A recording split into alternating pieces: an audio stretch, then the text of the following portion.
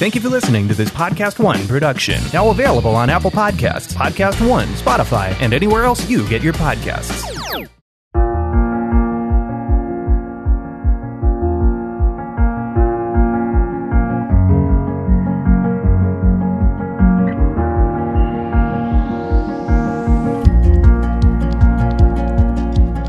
So I'm looking forward to the podcast today. And for those of you that are listening, it's kind of, bittersweet for me and many people.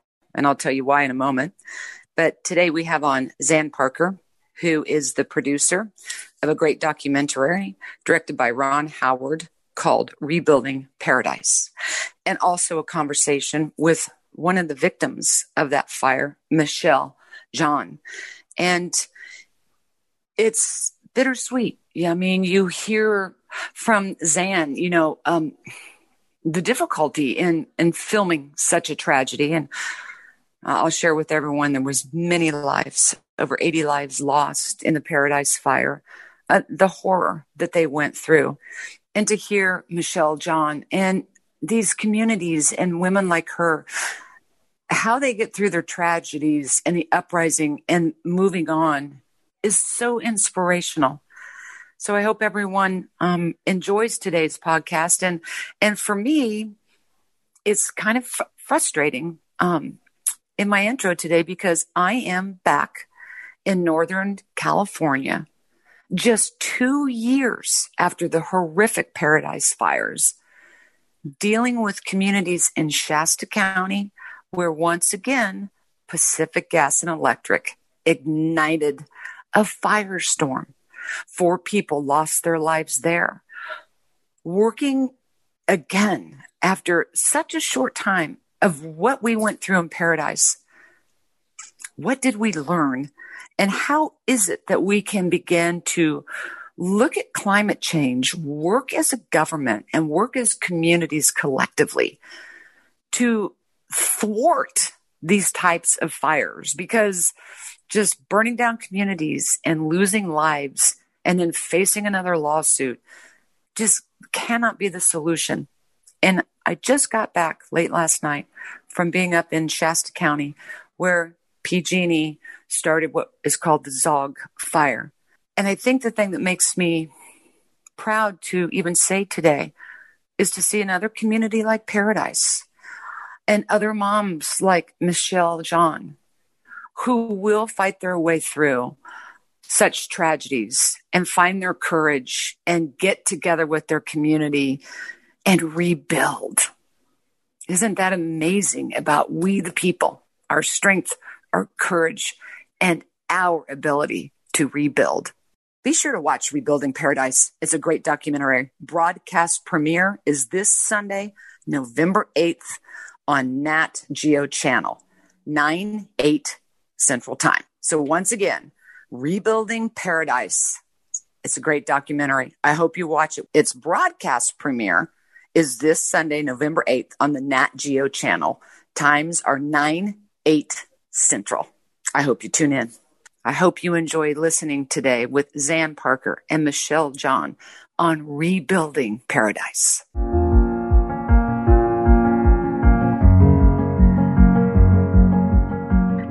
On November 8th, 2018, a single spark from a utility pole lit a fire that would engulf the city of Paradise, California.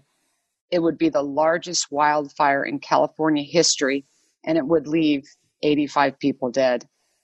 This one hit close to home, not only because it involved my old nemesis, PG&E, but also because as a resident of California, I lived the constant battle between its nature's splendor and natural marvels and our modern life. The people of Paradise rallied. The community came together and rebuilt Paradise. This story is told in the upcoming film Rebuilding Paradise, directed by Ron Howard and produced in part by renowned documentarian Xan Parker. Is available now via streaming from National Geographic. With me today, and I am so thrilled, is Xan Parker and current superintendent of the Paradise Unified School District, Michelle Xan. It is my honor to be with Michelle in the days and weeks following the tragedy and the time Michelle was the principal of the Paradise Elementary School. And she seemed to be holding her town together with her two hands. She's an amazing woman. So it is my honor to welcome both Xan and Michelle to Superman's Not Coming. Hi, guys. Hi, thanks for having us. Hi, Erin. Thank you. I don't know where or who to start with, because truly both of you are so unbelievably incredible. And I have seen the documentary and my palms sweat. And as you go through it, you can almost feel what the community has been through. You can feel Michelle and rising, and for the children and all of this, I can't wait to talk with you about. But rebuilding Paradise, for the tragedy it is a beautiful story of Michelle coming together, the community coming together. And I can't imagine what you've been through, how proud though you must be, and what an incredible story and documentary. And so I'm going to start with Michelle. And can you tell us and people listening where you were and how the story became your own? I actually, on the morning of the fire, I was at a national superintendent's conference in San Diego. And the night before, the assistant superintendent, Tom Taylor, myself, and the school board president were on a conference call because PG&E was talking about turning off the electricity. And they wanted to know if I thought we should cancel school. And my response was, well, they've never done it before. They've talked about it. I don't want to cancel school if they're just going to talk about it and lose a school day, which in hindsight was a fabulous decision, because if we would have canceled school, we would have had hundreds of kids in bed asleep and probably parents already gone down the hill to work. So it would have been just beyond comprehension. So about 6:30 that morning, I'm up getting ready to go downstairs, and I get a phone call from the assistant superintendent who told me there is a fire in Polga, but no big deal. It was way over there. He just wanted to let me know. And I said, okay, keep me informed. And that was about 6:30. So about 7 o'clock, I go downstairs and I call my husband and I said, hey, I guess there's a fire in Polga. And he said, well, I'm in Oroville. He was the planning commissioner. He goes, I'm over in Oroville planning commission. I said, well, just take a look behind you. This was about 7 in the morning, and he looked behind him, and this was 20 miles away, and he said, I'm going home. And I said, okay, let me know. So I then tried to call my assistant superintendent back, and I could not get a hold of him. So about 7:30 in the morning, I called directly to the fire chief, David Hawks, and I said, David, what's going on up in Paradise or Polga? Do I need to cancel school? And he gave me one word. He said, now. Well, by that time at 7:30 in the morning, I can't get a hold of anyone, and it's starting to hit national news. And so I called my son who lives in San Diego and said, do whatever strings you need to do. I need a plane now. So I was on a plane by 8:30, probably 8:30 in the morning, and flying over there at 9:30. It was black, the entire North State. I landed in Sacramento probably 9:30 because I was back up at the fairgrounds by 11 a.m. and it was black, and no one had come off the hill yet. Oh. So none of my teachers, communication was done, and none of my teachers or anything. So then the buses started coming down, and I would get on every bus at the fairground, and the bus driver would just burst into tears. And I'm like, oh, dear God. And so I finally got a hold of my husband. I said, where are you? And he said, I'm driving by Ridgeview, which is our continuation high school. It's on fire, both sides. I'm going to get your mother. Silly me go, well, what about the dog? And he goes, "You want me to get your mother or you want me to get the dog?" I kind of hesitated for no, just kidding. And so then we had security cameras, and I turned on my security camera. It actually blanked out a little bit after that because of the fire, and saw the whole backyard on fire, and luckily saw our neighbor kick in the front door and grab the dog. But fire was all around him. And so then from then on, the entire day was just trying to get people off the hill with no communication, with fire ranging. And so then they took us all, we all then drove over to a church where they were taking the kids. We had to move from the incident command center. And it was about 2 a.m. when the last child got picked up. But by that point, we still didn't know where people were. We knew that teachers had texted their husbands saying goodbye because they were caught in burning schools. But it took us probably about a week to find everybody. We immediately went into triage mode. And during that time, a little side note, because we have plans on how to evacuate. I got two different cell phone calls went through. One was from a brand new principal who said, "They're telling me to put kids in cars with no seatbelt, kids I don't know. What do I do?" Because that's against everything we've ever known. And I said, "Dear God, put them in cars. I don't care who the people are. I don't care, no seat." And then another principal texted me twice and said, "Okay, heading to evacuation zone A. Okay, it's on fire. Heading to evacuation zone B. Okay, it's on fire." Last one was getting the hell off the ridge. So that was, in short, what that morning was like. And it took us about a week to find people. We, at this point, there was one custodian that we did not find for almost 3 weeks. And it was harrowing. We just went into triage mode. And I think the adrenaline just goes so much that you have to start responding. Listening to you, I feel like I did in the documentary, honestly, chills, the palms sweating. We were watching, and you obviously could see this disaster unfolding. I couldn't believe the plume that we were looking at from television, and I was down in Southern California, and my heart palpitating for what is happening in the midst of this disaster with the community, and your wherewithal, and you're right about that adrenaline. You just kicked into gear and stayed focused on that. Yeah, I don't even think I cried for at least a day or two. The next morning, we ended up at our Paradise Unified's attorney's house in Chico, the 2 assistant soups and myself, and I don't think any of us had slept. And even at that point, we said, "Okay, what do we do?" And we just started making our list on how to find people. And, let's get a hold of this person. Then we just started to triage. Phone tree, you don't realize how much you depend on communication until you don't have any. Mm-hmm. That is so apparent, and especially in a fire. Right.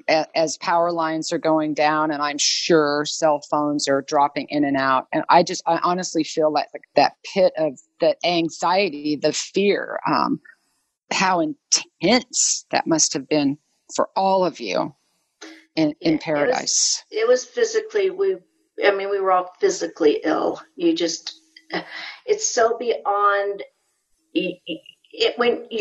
we're all helpers, and there was nothing to do. We could not help. And it's that fear of not being able to help anyone or do anything at that moment.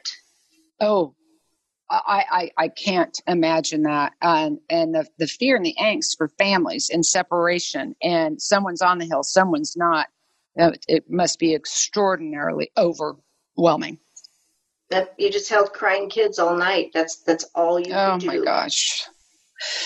Xan, I want to bring you in here. I mean, this documentary, Rebuilding Paradise, it's beautiful out of a tragedy. I want to ask what, like you were thinking, of why this tragedy is something that you deeply felt needed to be told. Well, it was actually Ron Howard who had the idea originally. He and his colleague, Louisa Vellis, she's at Imagine Entertainment, were reading about the fire and watching it on television. And, he has a lot of relatives in Reading and had been following the car fire. And his mother-in-law had lived in Paradise for a few years at the end of her life. So he'd been to Paradise. And after following the car fire and then hearing about the campfire, he and Louisa decided that this would be something they wanted to tell a story about at Imagine. And Ron had just started his documentary division with Justin Wilkes and Sarah Bernstein. And so they all got together and decided, let's do this. And they did pick sort of the hardest way you can make a film possible, which is making a direct cinema or cinema verite film where you follow life as it happens instead of something around a thesis. We knew that a lot was going to happen. And that's, when Ron called me up, I said, yeah, there's going to be no shortage of story here. But the minute that we got there, what we hoped for was that there was no shortage of character. And by character, I don't mean characters in a movie, but character in terms of the strength of the people that are there. And that was what made the movie. Absolutely. This community and these people, they have truly risen from the ashes. And I'm so glad that you're doing this documentary and sharing it. So because oftentimes we get left with just the tragedy and we don't see the process to rebuild. We don't see the process of Michelle and caring for the focus of these kids and the importance of them being together. You were able to capture that. And I think it's really important for us to see that and know that they did rise and how they've come through amidst the tragedy is always their story, that you find the strongest of characters and the most inspirational of people in a tragedy like this. Yeah, I mean, you know it well, Erin, because of all the work that you've done in advocacy and in fighting PG&E. And for us, it was the hurdles and obstacles that crop up. It seems like every day there was something new that the people of Paradise and of their neighboring towns, Concow and Magalia, were tackling. And I never could have predicted it. You've seen it in a few other times, but the scope of it was staggering. Oh, indeed.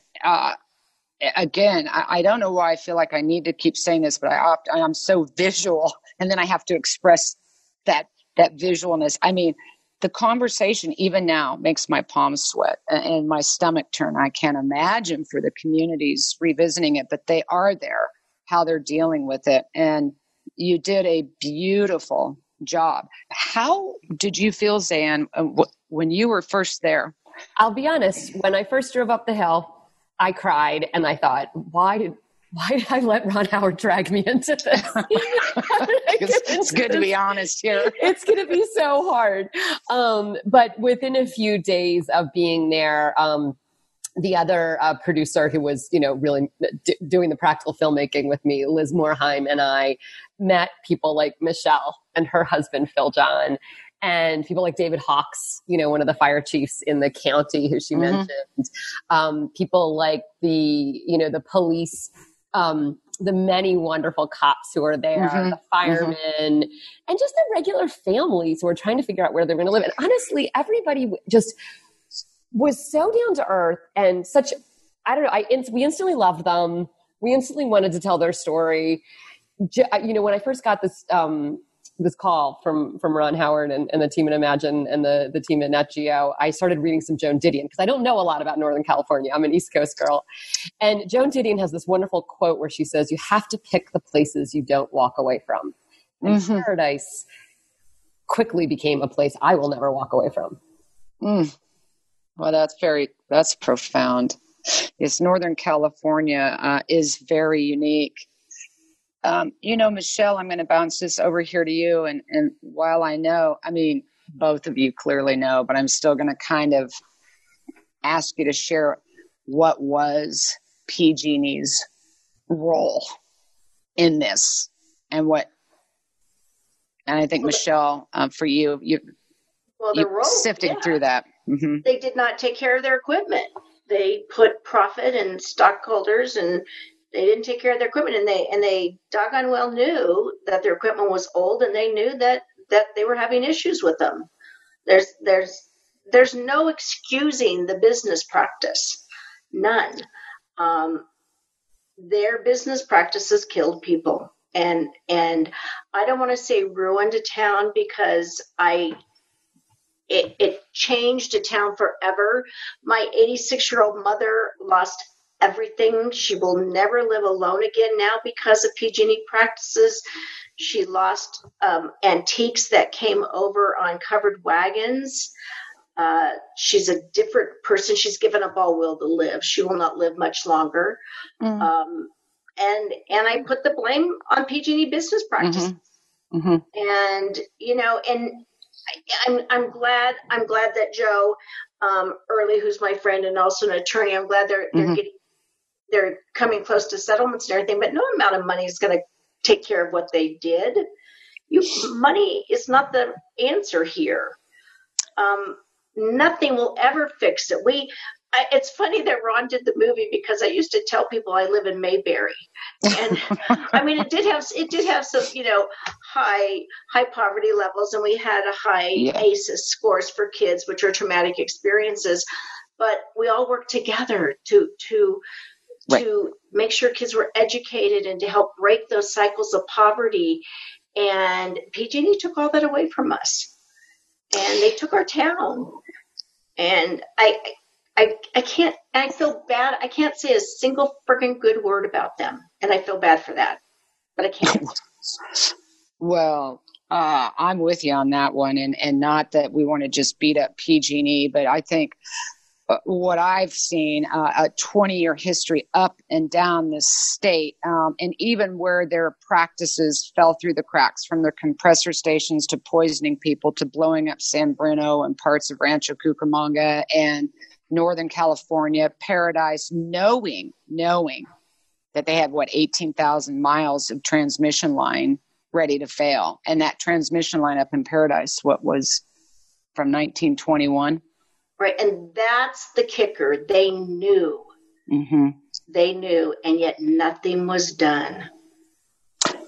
I know how deeply that concerns you. You and I can sit down and have margaritas over that conversation all day long. Right. But I think it's an important one to have, because everyone just thinks, well, you'll be picking on one certain company or PG&E's broken. No, they're not. There's a whole system failure.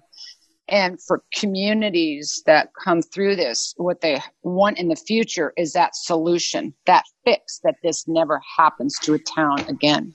Right. I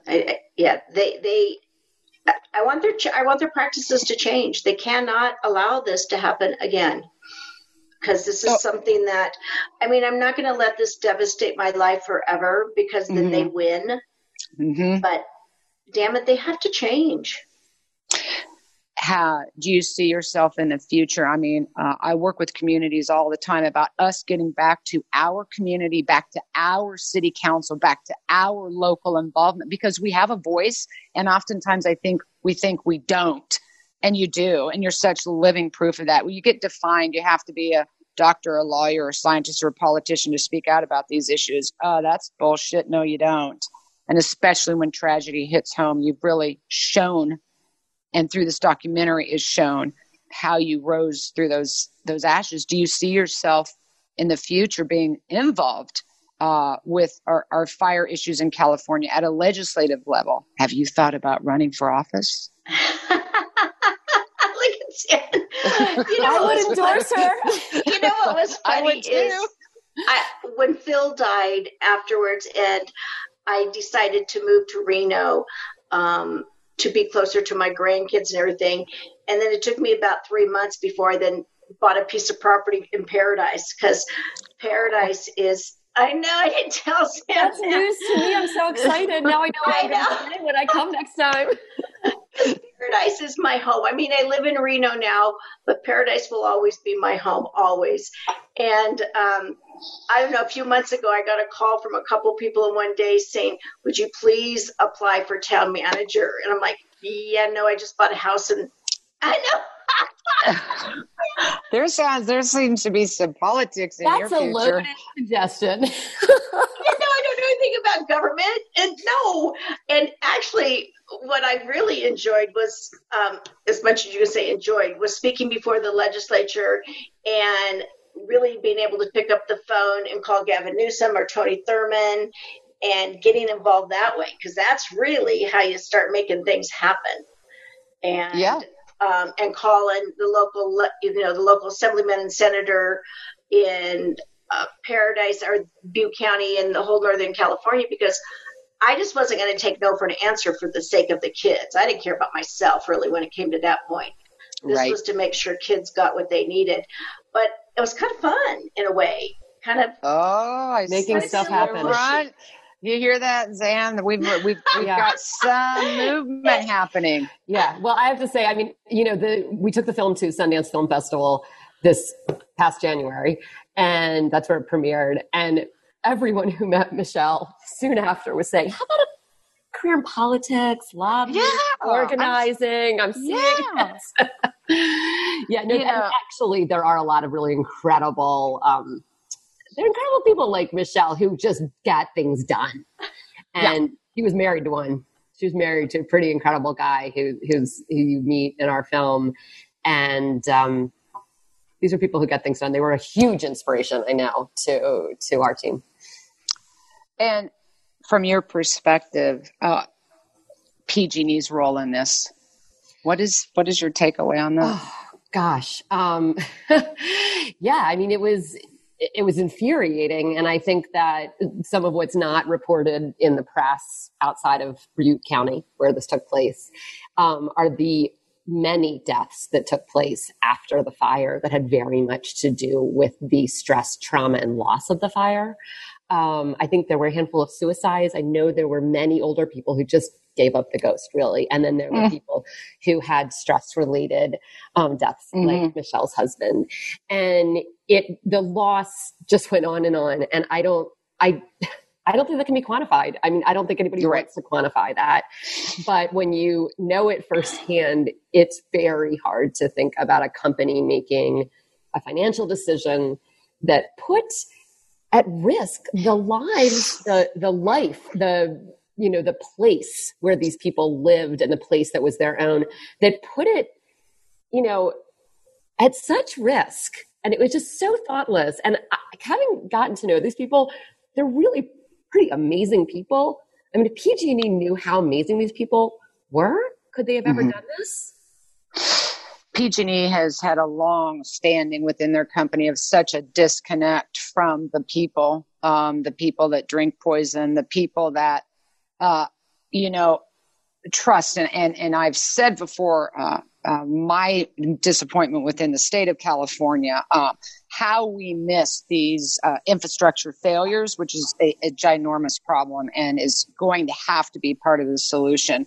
But they just have this absolute disconnect from communities and people, which astounds me, because they are providing the services and the power to us. They would have to understand that people live here where we could poison, burn up, or blow up. So this has just been, and for me, an egregious runaway monopoly of a company. And I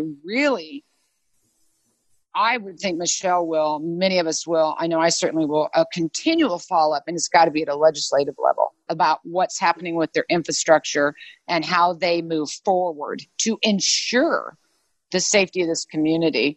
As we approach fire season, Michelle and the community, I'm sure, is back on high alert. These issues are back in their face again, and monitoring what's to come. Yeah, actually, I think an interesting thing that I learned, and so did Ron and Liz when we were out there, was again, we're from the East Coast, that California has these things called fire safe councils. So of course, you know them. Michelle knows it well. She couldn't believe she met someone who didn't know what a fire safe council was. But a fire safe council is local people who volunteer their time and raise money through very tiny grants to do the things that they can do with this small amount of resources to prevent fires or to minimize the damage of fires in their community. And it's the interesting paradox of California that fire safe councils exist, which are so representative, I think, of the people of Paradise, that exists. And then these huge corporations like PG&E. But you also got to think about all those lumber companies, who bought all those homesteading parcels and then had CAL FIRE come put out the fires for them when they started on their property. So, it's a very interesting tension that's going on in California. Well, it is. And, I think that these communities need a seat at the table in the boardroom with PG&E. And this is what's always been missing. And I'm thinking Michelle's going to get that seat. I'm still back over here with the running for an office. But that's what it takes. We are missing, we the people, and having a seat at that table. And this is big concern for me and many corporations across the United States of America. I want to ask you both, because we know PG&E's transmission lines failed. Climate change. Xan, I see that you, at the end, I felt were incorporating climate change and the impact that it had. That actually came from Ron very much. It was something that was always in our minds, but of course there's the story of the town, and we needed to tell a story that was, sort of had some parameters to it. The parameters were the borders of the town. But I think the thing to take away from all of this is that, and this is a compliment, I think, actually, to the story of PG&E, which is that it only took a single spark from their power line, but it also took climate change and centuries of land use to lay the tinder. So, and something we still don't seem to really want to address, or companies like PG&E don't want to take a look at that. And if nobody's ever been here, I have, and Michelle, I know you'll share with us what these Santa Ana wind conditions are like. I just don't think, if you're not here, people don't understand that one spark in those kind of winds. The outcome. I grew up in Southern California, so I'm very familiar with Santa Ana winds. A couple things over the last few minutes that you said have really resonated. What a fabulous idea to have community, a people person on the PG&E board, to where it's not just all about their business practices, to where they could really realize, somebody who would stand up to them and say, whatever, in not so nice terms, listen, you guys. And so far as climate change, I don't, the science is there. I don't know when people are going to change their practices. We have to change our practices. And although Paradise was as prepared as you could get, we everyone had go bags. They'd been taught that. We'd practiced one way egress out of town. We're shutting down the roads. But you can't prepare for a perfect storm.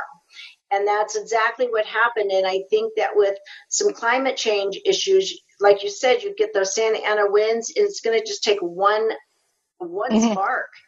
And we're not the only community that this is going to happen to over time. This isn't going to stop.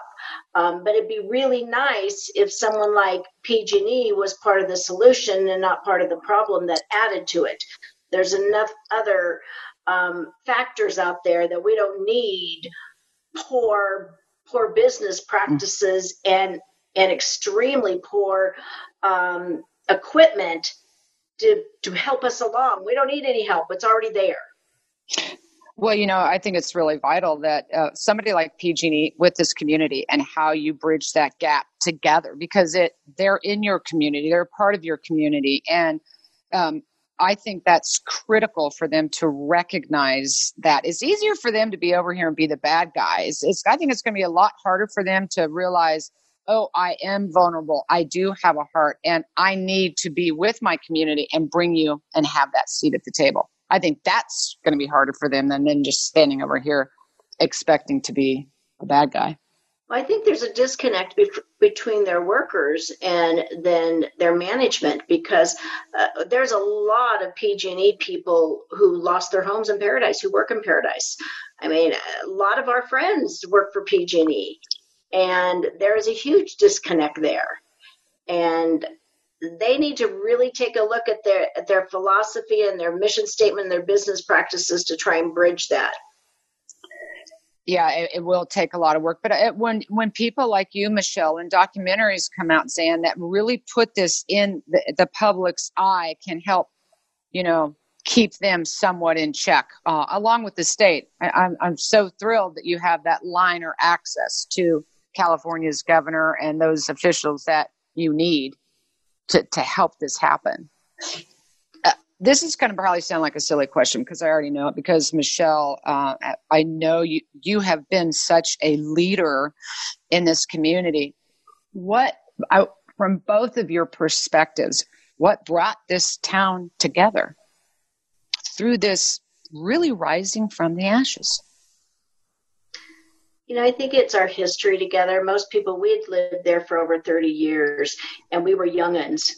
I mean, this is a multi-generational town, and people choose to live in Paradise, where the hospital and the district were the largest employers. There's no real industry.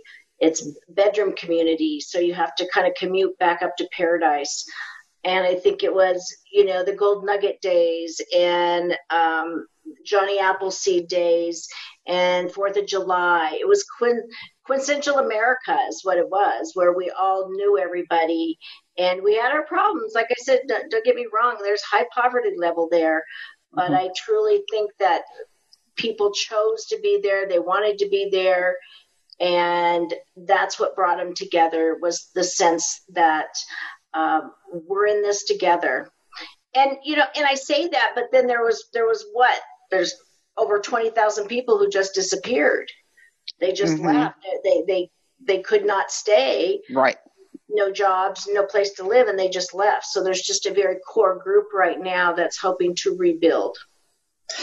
Well, and then that's the seed that gets planted. And as that starts, I think others often will follow or come back in. I find that interesting in communities. It just takes that one person to stand up and for the others to go, okay, I will be involved here and I will come home.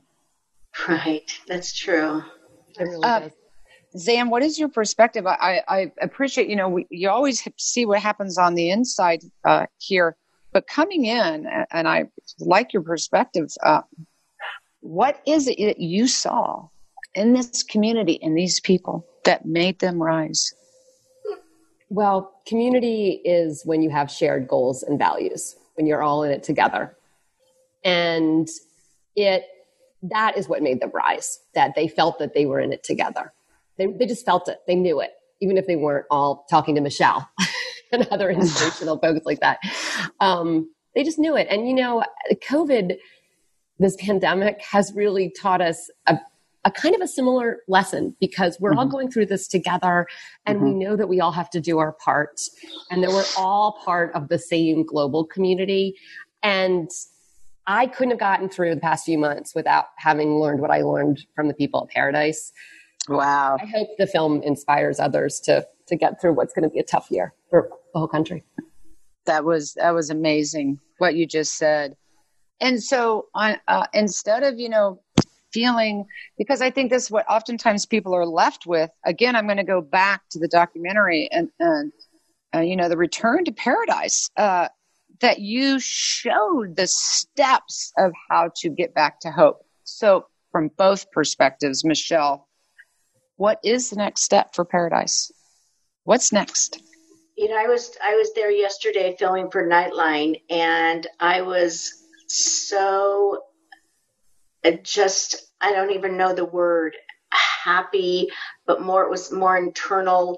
The building that's going on, I think the next step is, we've taken the step through the school district that with our insurance money, there's not the kids. We don't have the kids that we had before. So we're taking the insurance money and we're building fewer but state-of-the-art schools to where people will want to come.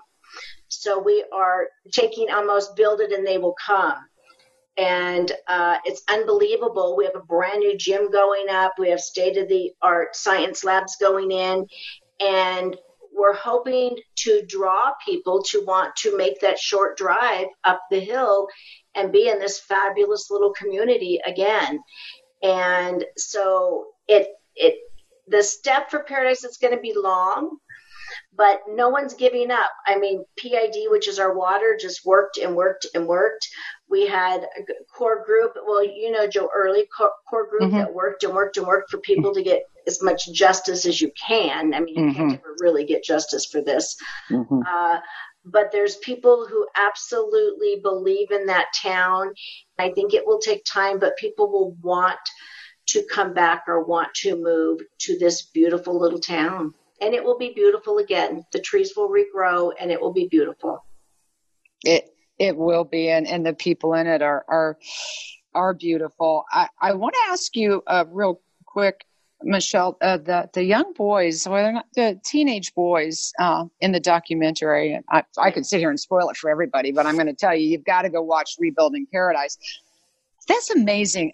My heart swells with joy to see youth and that connection that they had to paradise and the land and the trees. Yeah, it's quite the adorable little community, and the kids love it. I know there's one scene, I don't want to mess it up for people either, to where, all the kids would go down to the river and go walk the flumes and everything. And of course they were destroyed by the fire, and how that affected the kids, because that's what they did on weekends. That's their socialization, was to go there. And then how they said, we will come back. These cherry trees will grow again. Our flumes will get built back up. And they're just like the adults. They're not going to leave. They may leave for a while, and not all of them will come back, but some will come back, and they will raise their families there. They were quite inspirational. Xan, your perspective doing documentaries, and you made a reference to COVID. Have we moved away from America as we know it, which is paradise, and other communities? And is COVID going to take us back to that? Gosh, that's a really good question. I'm going to go back to some notes I'd scribbled along the way when I was talking to some folks at Cal OES. Your state has something that most states don't have. You have your own FEMA. You have this incredible organization or government agency, the Office of Emergency Services under the governor. And they do so much for you guys, and they know earthquakes, and they know landslides, and they know fires. But the head of communications there said to me when I was saying, what message should we put in this film? What will work in the future for people who go through other things like this? And that was before I could have predicted a pandemic. He said the best thing you can do is to prepare yourself. And he was saying this also a little bit sort of after the disaster that happened, a lot of people are giving money to various organizations. And he said, it's not even about the giving. Sometimes that can be a little bit aimless, but it's about putting yourself in a position of resilience so that you can be there for your neighbor, so that the burden isn't so great on the government agencies or on the charities or on your community. It's about empowering yourself and building your own resilience. And that's the rebuilding that the people in Paradise did and are still doing. They still have a ways to go, many of them. Well, after all, Superman is not coming, and preparedness is a key word. And I don't know if we got comfortable or complacent, or we just thought that this agency or that agency would have our back or come in and magically fix us and protect us. And it's heart-wrenching as we talk about Paradise, the lesson that they may have learned in that they need to be there for themselves, and that resiliency and that preparedness. And they're showing us that right now. Yeah. And they learned it the first day, the first hour. They knew only they could get themselves out of that fire. And they all drove themselves out of that fire and then picked up the pieces. And that's what we all have to do as Americans right now with COVID. Well, yes. And that is what an amazing message to leave. I will say, I always am with the badass bitches. So when you got two of them right here talking to you for everyone to hear, And Michelle and I were talking about the beauty and the power of women. And I do see 99.99% as I move in and out of communities throughout this country, it is that Michelle. It is that Xan that come together, that become leaders to show a story, that rise. And there is nothing like the power of women. And when we're together, it's like, oh my heavens, just everyone get out of their way. Because actually, I'm glad you said that because the women of Paradise are absolutely amazing. And they're almost all of them badass bitches. And that was where I first learned that phrase because someone from Paradise called me one and I was so proud. Oh, you should be. The badass bitches have arrived. I am so thrilled that you were shared some time with me today. I tell everyone you need to watch Rebuilding Paradise, directed by Ron Howard and produced by renowned documentarian Xan Parker. It's available and streaming from National Geographic. It is a beautiful, it's tragic, but turns beautiful portrayal of watching this community. And Michelle, quite the inspiration. I will, can I do your run for office buttons? Because I'm there. Badass go. Thank you for being here. And I said to you earlier, and I do want to share today for people listening, you've been through a great loss and you lost your husband, and what a wonderful man and a great loss. And I send my condolences and strength and well wishes to you. Thank you.